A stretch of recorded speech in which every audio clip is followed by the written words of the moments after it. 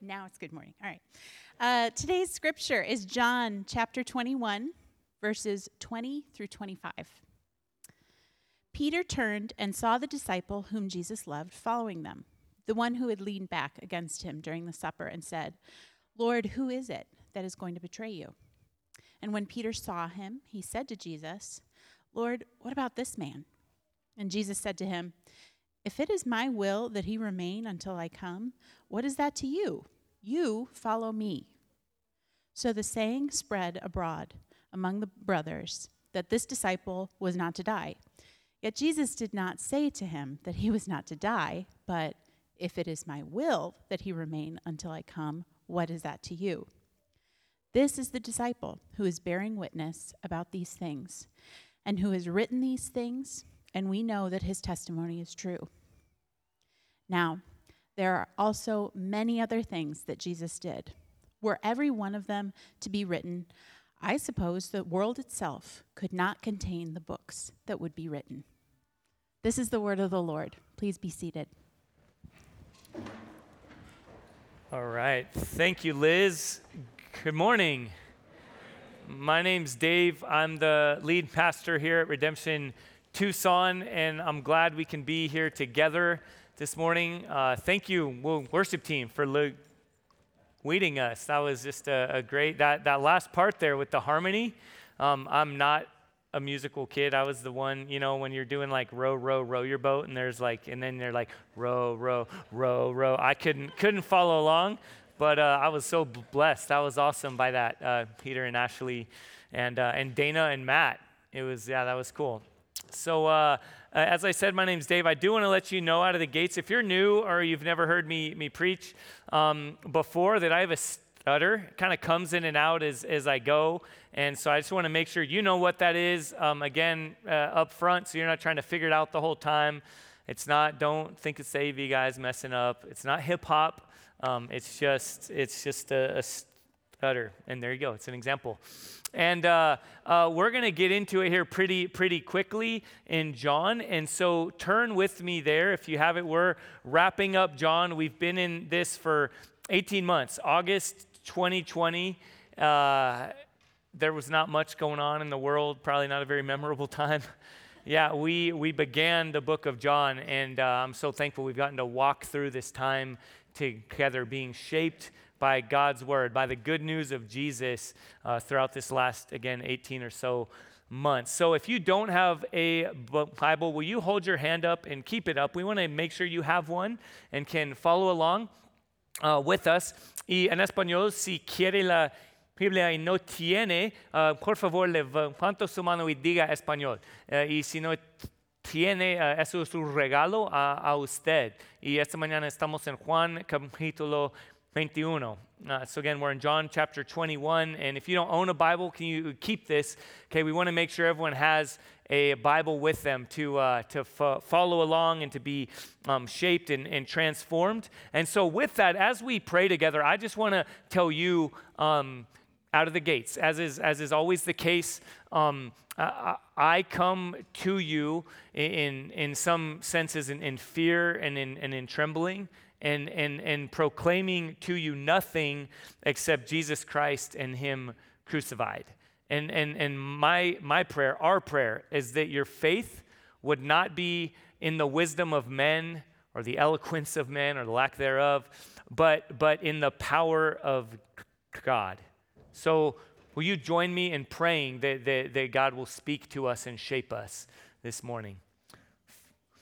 Father, we come in all kinds of different places this morning. Some probably had it just mapped out to come in just in time, and then discovered that like half of downtown was shut down and didn't know why, and then, or maybe that kind of just threw. They were teetering, and that just kind of tipped over the scales of frustration. Or Lord, others are still in the middle of difficulty, hard conflicts, conversations, uncertainty with regard to the economy or health, or so many different things. And so, Lord, we come right now. I come kind of on our behalf, just acknowledging the fertility of our lives and the security that we find in one thing and is gone the next moment. And so, Lord, we do need you. We need you to speak to us. If there are some here who don't know our need for you, I pray that you will gently but firmly reveal our need for you. And so we are hopeful and expectant that you will speak to us as we open your scriptures together. In Jesus' name, amen. He walked along the path, kind of right beside the lake, with his head down, kind of kicking some rocks and looking around. His brow was furrowed, in part because of the early morning sun. He was squinting a little bit. It was bright. He was thankful, though, for the warmth. He was drying off. And he was also, though, squinting because that was his thinking face. His mind was racing. He had just experienced, in the matter of a few moments, highs and lows. Like all of us, he had grown used to, sometimes you're on mountaintops of emotion and joy and hope and peace, and other times you're in the valley of the shadow of death. It seems hopeless. You are confused and desperate. And certainly over the last week and then even over the last couple of years, he'd grown more used to that being his life. But in the last few moments, this was his experience. He had experienced, as Keith walked us through last week, Peter, one of Jesus's closest followers, had experienced restored relationship, restored purpose, and then restored hope. So seemingly his heart began to beat with joy and excitement. He was enthused that he had been reconciled to Jesus, whom he had denied just like around a week earlier.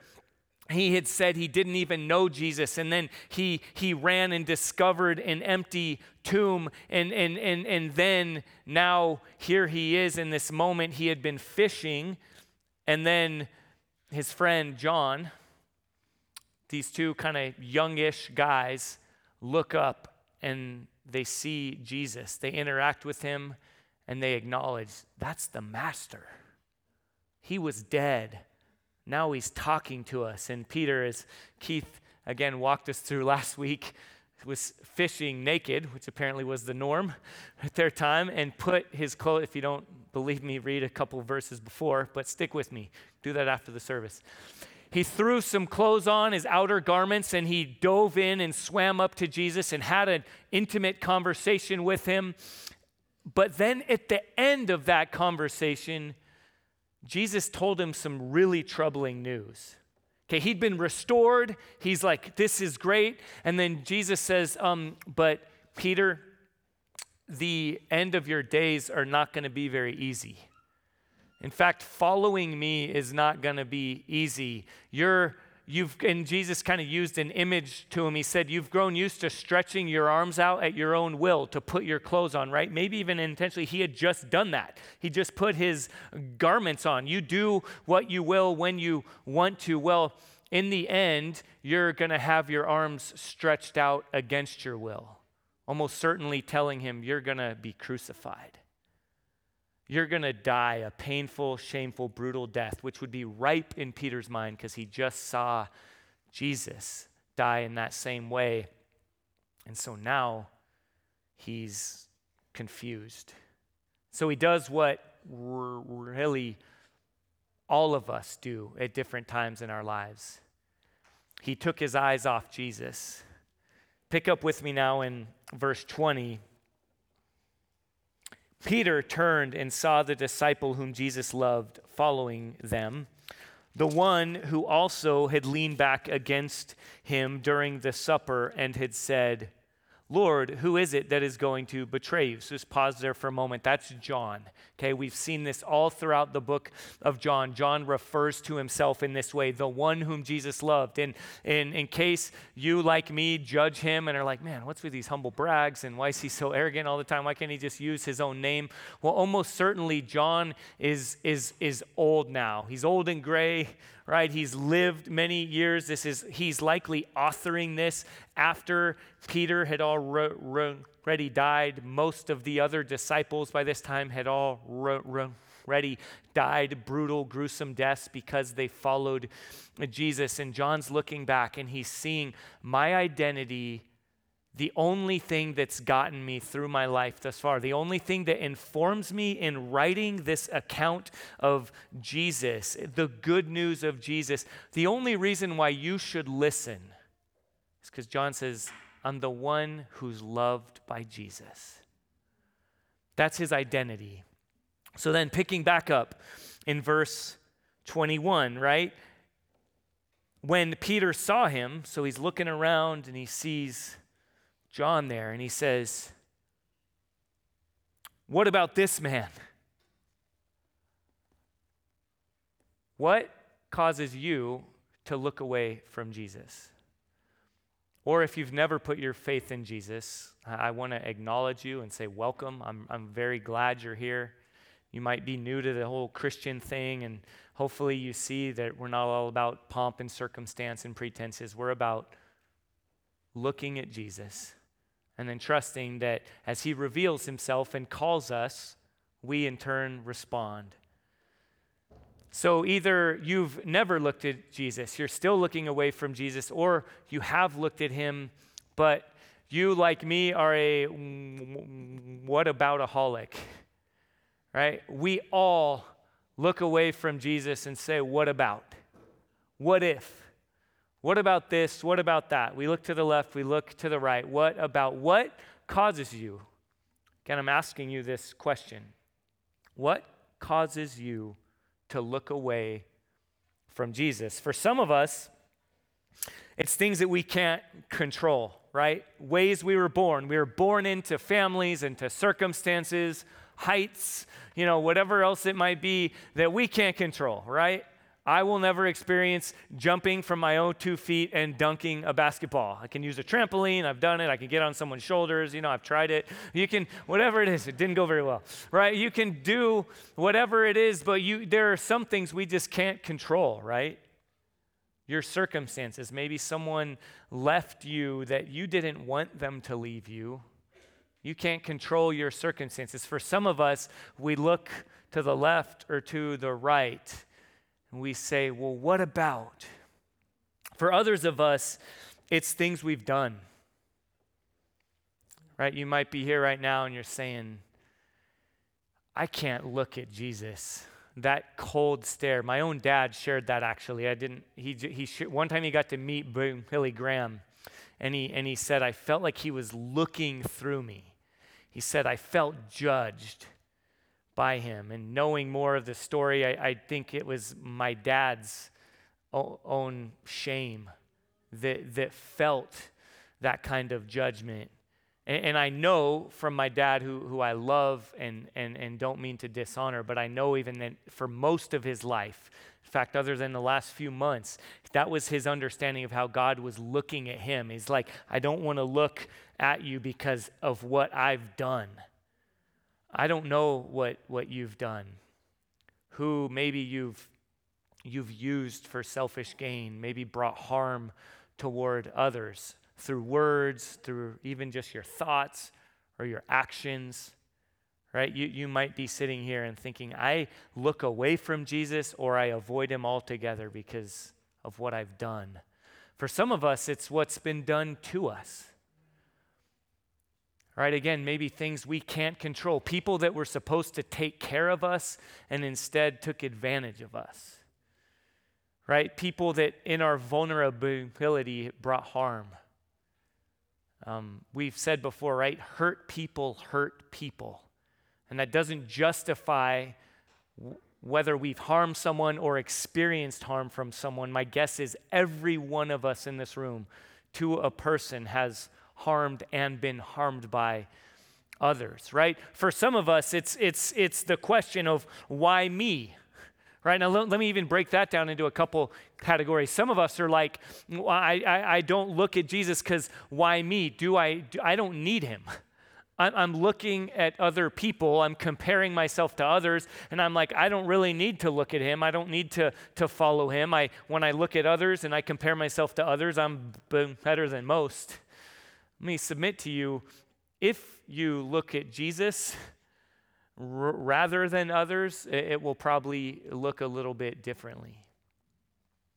Right? As we look at Jesus, maybe if we're courageous enough to look at him and to consider ourselves in relation to him, then who we truly are is brought to the surface. Others of us, though, perhaps like John here, are like, we're like, why me? Why do I deserve this, what's been given to me, my life? Some of you know some of my story, and I was at a memorial just yesterday, less than 24 hours ago, and it was a sad and tragic end to this man's life. And I know there are others in there that were there, even his own family, that are wondering, why me?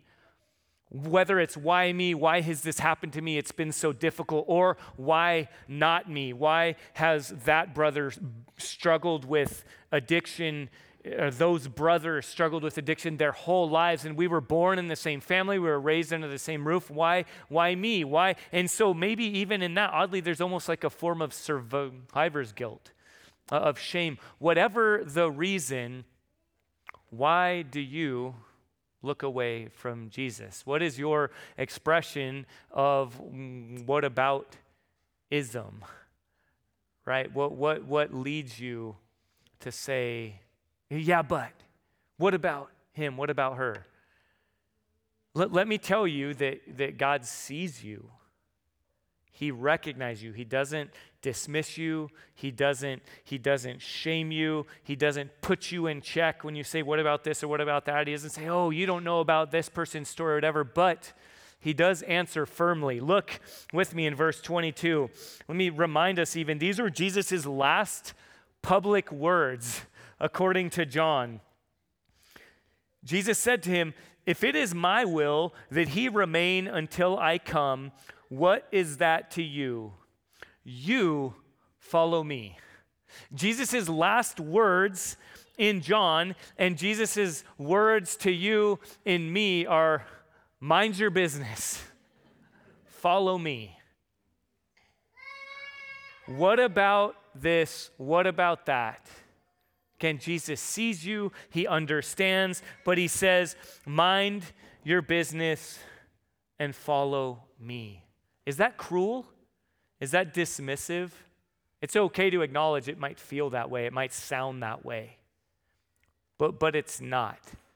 As we follow along, we'll see that that is not the case in John. Again, the author of this, who's likely an old man now, he's seen most of his friends die, and even his own community, his friends are believing myths. They're looking to the left and to the right. They're thinking, he knows that when he eventually inevitably dies, that it's going to cause some in his community to potentially be tempted to lose hope. To say, what about, right? So that's where, pick up with me in verse 23. John says, so the saying spread among the brothers that this disciple was not to die. John's like, a rumor started that I'm not gonna die. Yet Jesus did not say to him that he was not to die, but if it is my will that he remain until I come, what is that to you? He's even clarifying there. John's, the author here, is communicating, look, you're even going to be tempted. When I die, you're going to be like, well, what about? What about the fact that Jesus said this? Oh, he must not be trustworthy. He must not be a man of his word. His promises must not be such that you can hold on to them and cling to them and be. You probably shouldn't just follow Jesus. You should probably keep one eye elsewhere just in case. Because John died, and they would be tempted to say, what about? And then John closes the book by saying, "This is the disciple who testifies to these things and who wrote them down. We know that his testimony is true. Jesus did many other things as well. If every one of them were written down, I suppose that even the whole world would not have room for the books that would remain." Okay, John's again saying, I'm the eyewitness. I'm the author. What I'm writing to you, what I'm saying to you, Jesus saying, mind your business and follow me. I know it's going to be hard. I know you're going to be tempted to look to the left and to the right and to look everywhere else and to compare yourself to everything and everyone else. John's saying, all that I've written here, I witnessed it. You can trust my testimony, my whole identity. The only reason I write this to you is that Jesus has loved me. And that sustained me into my old age. So I've written some of these things. Not all of them. All right, what I've written here, Jesus can't be contained in a book. But I've written you some things. And so you might be wondering, well, why did he write the things that he did? Thank you for asking. Look with me at John chapter 20, and this is where we started the whole series and where we're going to end it. In John chapter 20, this is the purpose of the whole book, right? This is the purpose. Some of you have headers in your Bible, and it says the purpose of this book. Right? John, this is the purpose of the whole book of John, and I would also submit to you, okay, I hope you hear this right now. If you're wondering, what's the whole point of the Bible? What's the whole point of Christianity? This is it. This is the purpose of the whole Bible. It's right here. Now, Jesus did many other signs in the presence of the disciples, which are not written in this book. Again, the same thing that he just said at the end. There's all kinds of other stuff, all right? This whole book, the book of John, John is saying, listen, don't try to see everything that Jesus did. That's not the point here, right? We don't see what Jesus did when he was, 13 and a half years old and how he navigated lust or right, things like that, right? We might be wondering, what about this? Saying that's not the purpose. I didn't write everything here for you. But I wrote enough. And similarly in the Bible, all right? Sometimes people try to squeeze in everything. The purpose of the Bible, this isn't an exhaustive truth, right? It is exhaustively true. Okay, this is all truth is God's truth. But you might wonder, you can't read about spaceships in here. All right? And some people see the Bible. That's not the point. God gives us enough to know him and trust him and follow him. He reveals himself clearly to us. And so John says, I've written these things, verse 31 of chapter 20, but these are written so that you may believe that Jesus is the Christ, the Son of God. So let's pause there for a moment. Okay, as we kind of wrap up this time in John, right? 18 months later, we've been walking through John for a long time. What are some of these things? Again, thank you for asking, right? What are some of the themes of John? What are the things that John wants you to remember after 18 months, or in their case, like an hour or two, as they just would have read this or actually heard it read out loud? Well, let's walk through a few of these things that we have learned in John. We learned in the very beginning in John chapter 1 that Jesus is from the beginning. Right? It says, in the beginning was the Word, and the Word was with God, and the Word was God. Jesus is the Word. Everything that exists did not exist before Jesus. Okay, that's a long way of saying Jesus existed before anything else existed. Everything that exists came through him and from him. He is God. And then we learned that Jesus is God made visible. He's God among us. He's the incarnation. That's like God with flesh on, right? Spanish Carne, Latin is the Spanish, is a Latin language, right? God with flesh is Jesus. If you want to know God, if you want to know how God interacts with people, if you want to know God's mannerisms, right? You want to know how God relates with people who challenge him. You want to know how God speaks. You want to know how God looks at people. Look at Jesus. He's God in the flesh. And Jesus has all authority given to him from the Father. That though Jesus is God, he's God the Son, he humbled himself. And we see that even in Philippians chapter 2, that Jesus humbled himself. And John made a point to explain here that Jesus' authority, he doesn't just demand it. He doesn't say, hey, you should listen to me because I'm smarter than you and more handsome than you and taller than you, or this or that, or have more money than you, or whatever. No, but Jesus constantly said, my authority is given to me by the Father. So listen to me. I have all the authority, all power, but it's given to me by the Father. And then we also see a fourth theme is that Jesus encounters all types of people. Throughout John, when John chose to write through God's inspiration, God leading John what to write, he intentionally put all over the place Jesus interacting with different types of people. The wealthy, the poor, the sick, the non-religious, the religious, ethnically Jewish people, ethnically non-Jewish people, people from all different kinds of walks of life. Jesus consistently walks with them, talks with them, interacts with them, affirms them, calls them out, calls them to follow him. Right? He does it lovingly and yet authoritatively. We see that in Jesus all throughout John. And then he says here, these, right? He says there are many other signs in the presence of the disciples. There were also 7 signs that John intentionally put all throughout John. Let me remind us of these signs, right? There were 7 of them. The first one was Jesus turning water into wine in chapter 2. Then Jesus healing the official's son who was dying in chapter 4. Jesus healed a paralyzed man at the pool of Bethesda in chapter 5. Jesus fed more than 5,000 people in chapter 6. Jesus walked on water also in chapter 6.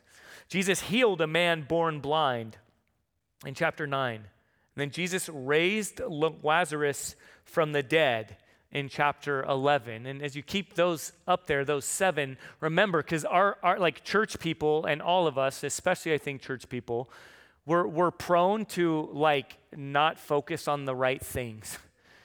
And John's point here is the entire book was written to you for a particular purpose. Similarly, all of these signs were written about and done for a particular purpose. Not to be in it, right, like any other sign. Have any of you driven to San Diego and stopped in El Centro or Holtville and just said, hey, it's good enough, right?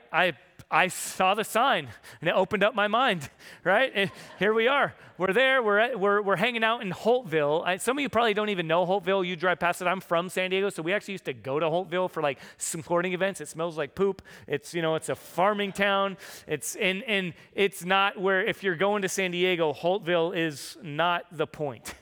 All right? But sometimes we treat Christianity, we treat the Bible, we treat Jesus like he's Holtville. Like we stop at the sign and we miss the point that the sign is pointing us somewhere else. Okay, all of these signs were given to point us toward Jesus and what it looks like to follow him, to have a relationship, and to live life with him.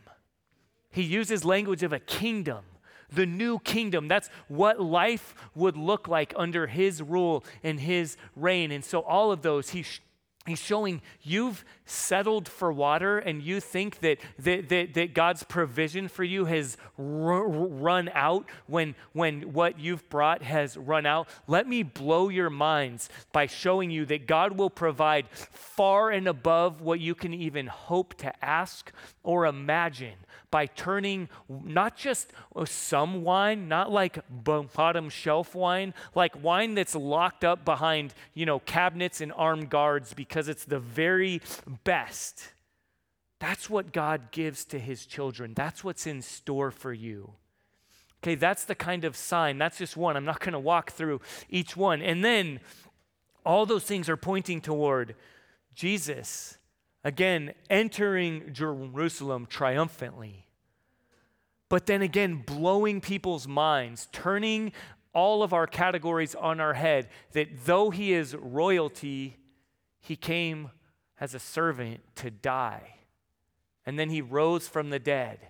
And then he brought reconciliation with his followers who turned away from him. He brought restoration and hope.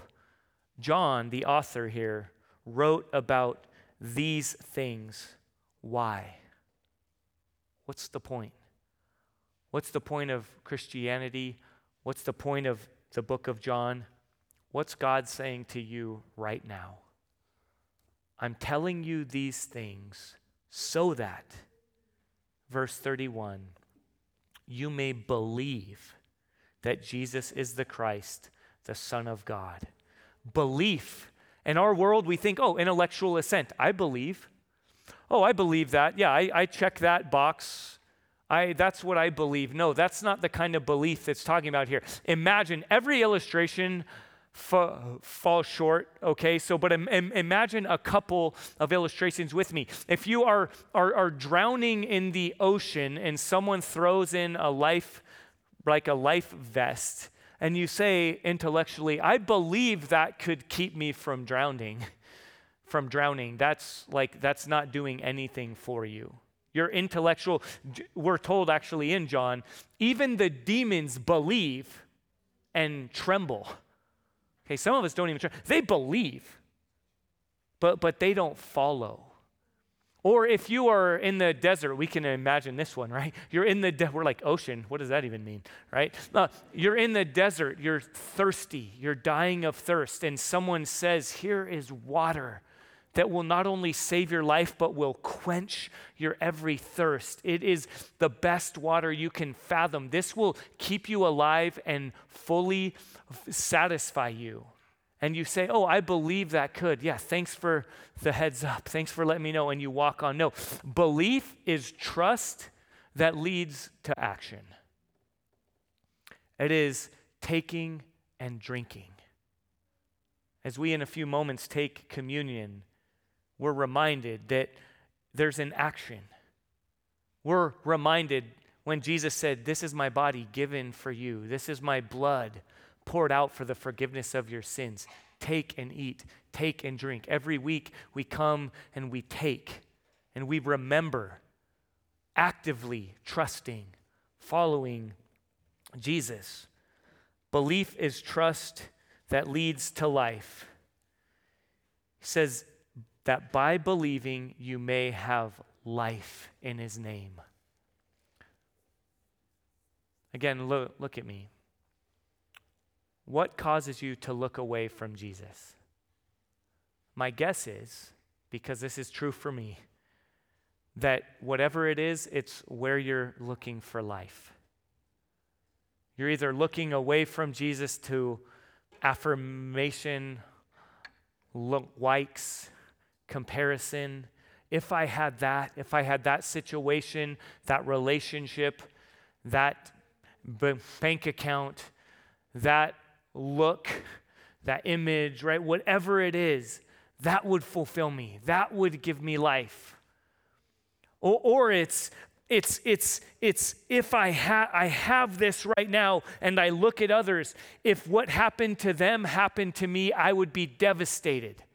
I have this relation, I have this family, I have these kids, I finally have this job, I finally have fill in the blank. If this were taken from me, I'd be wrecked.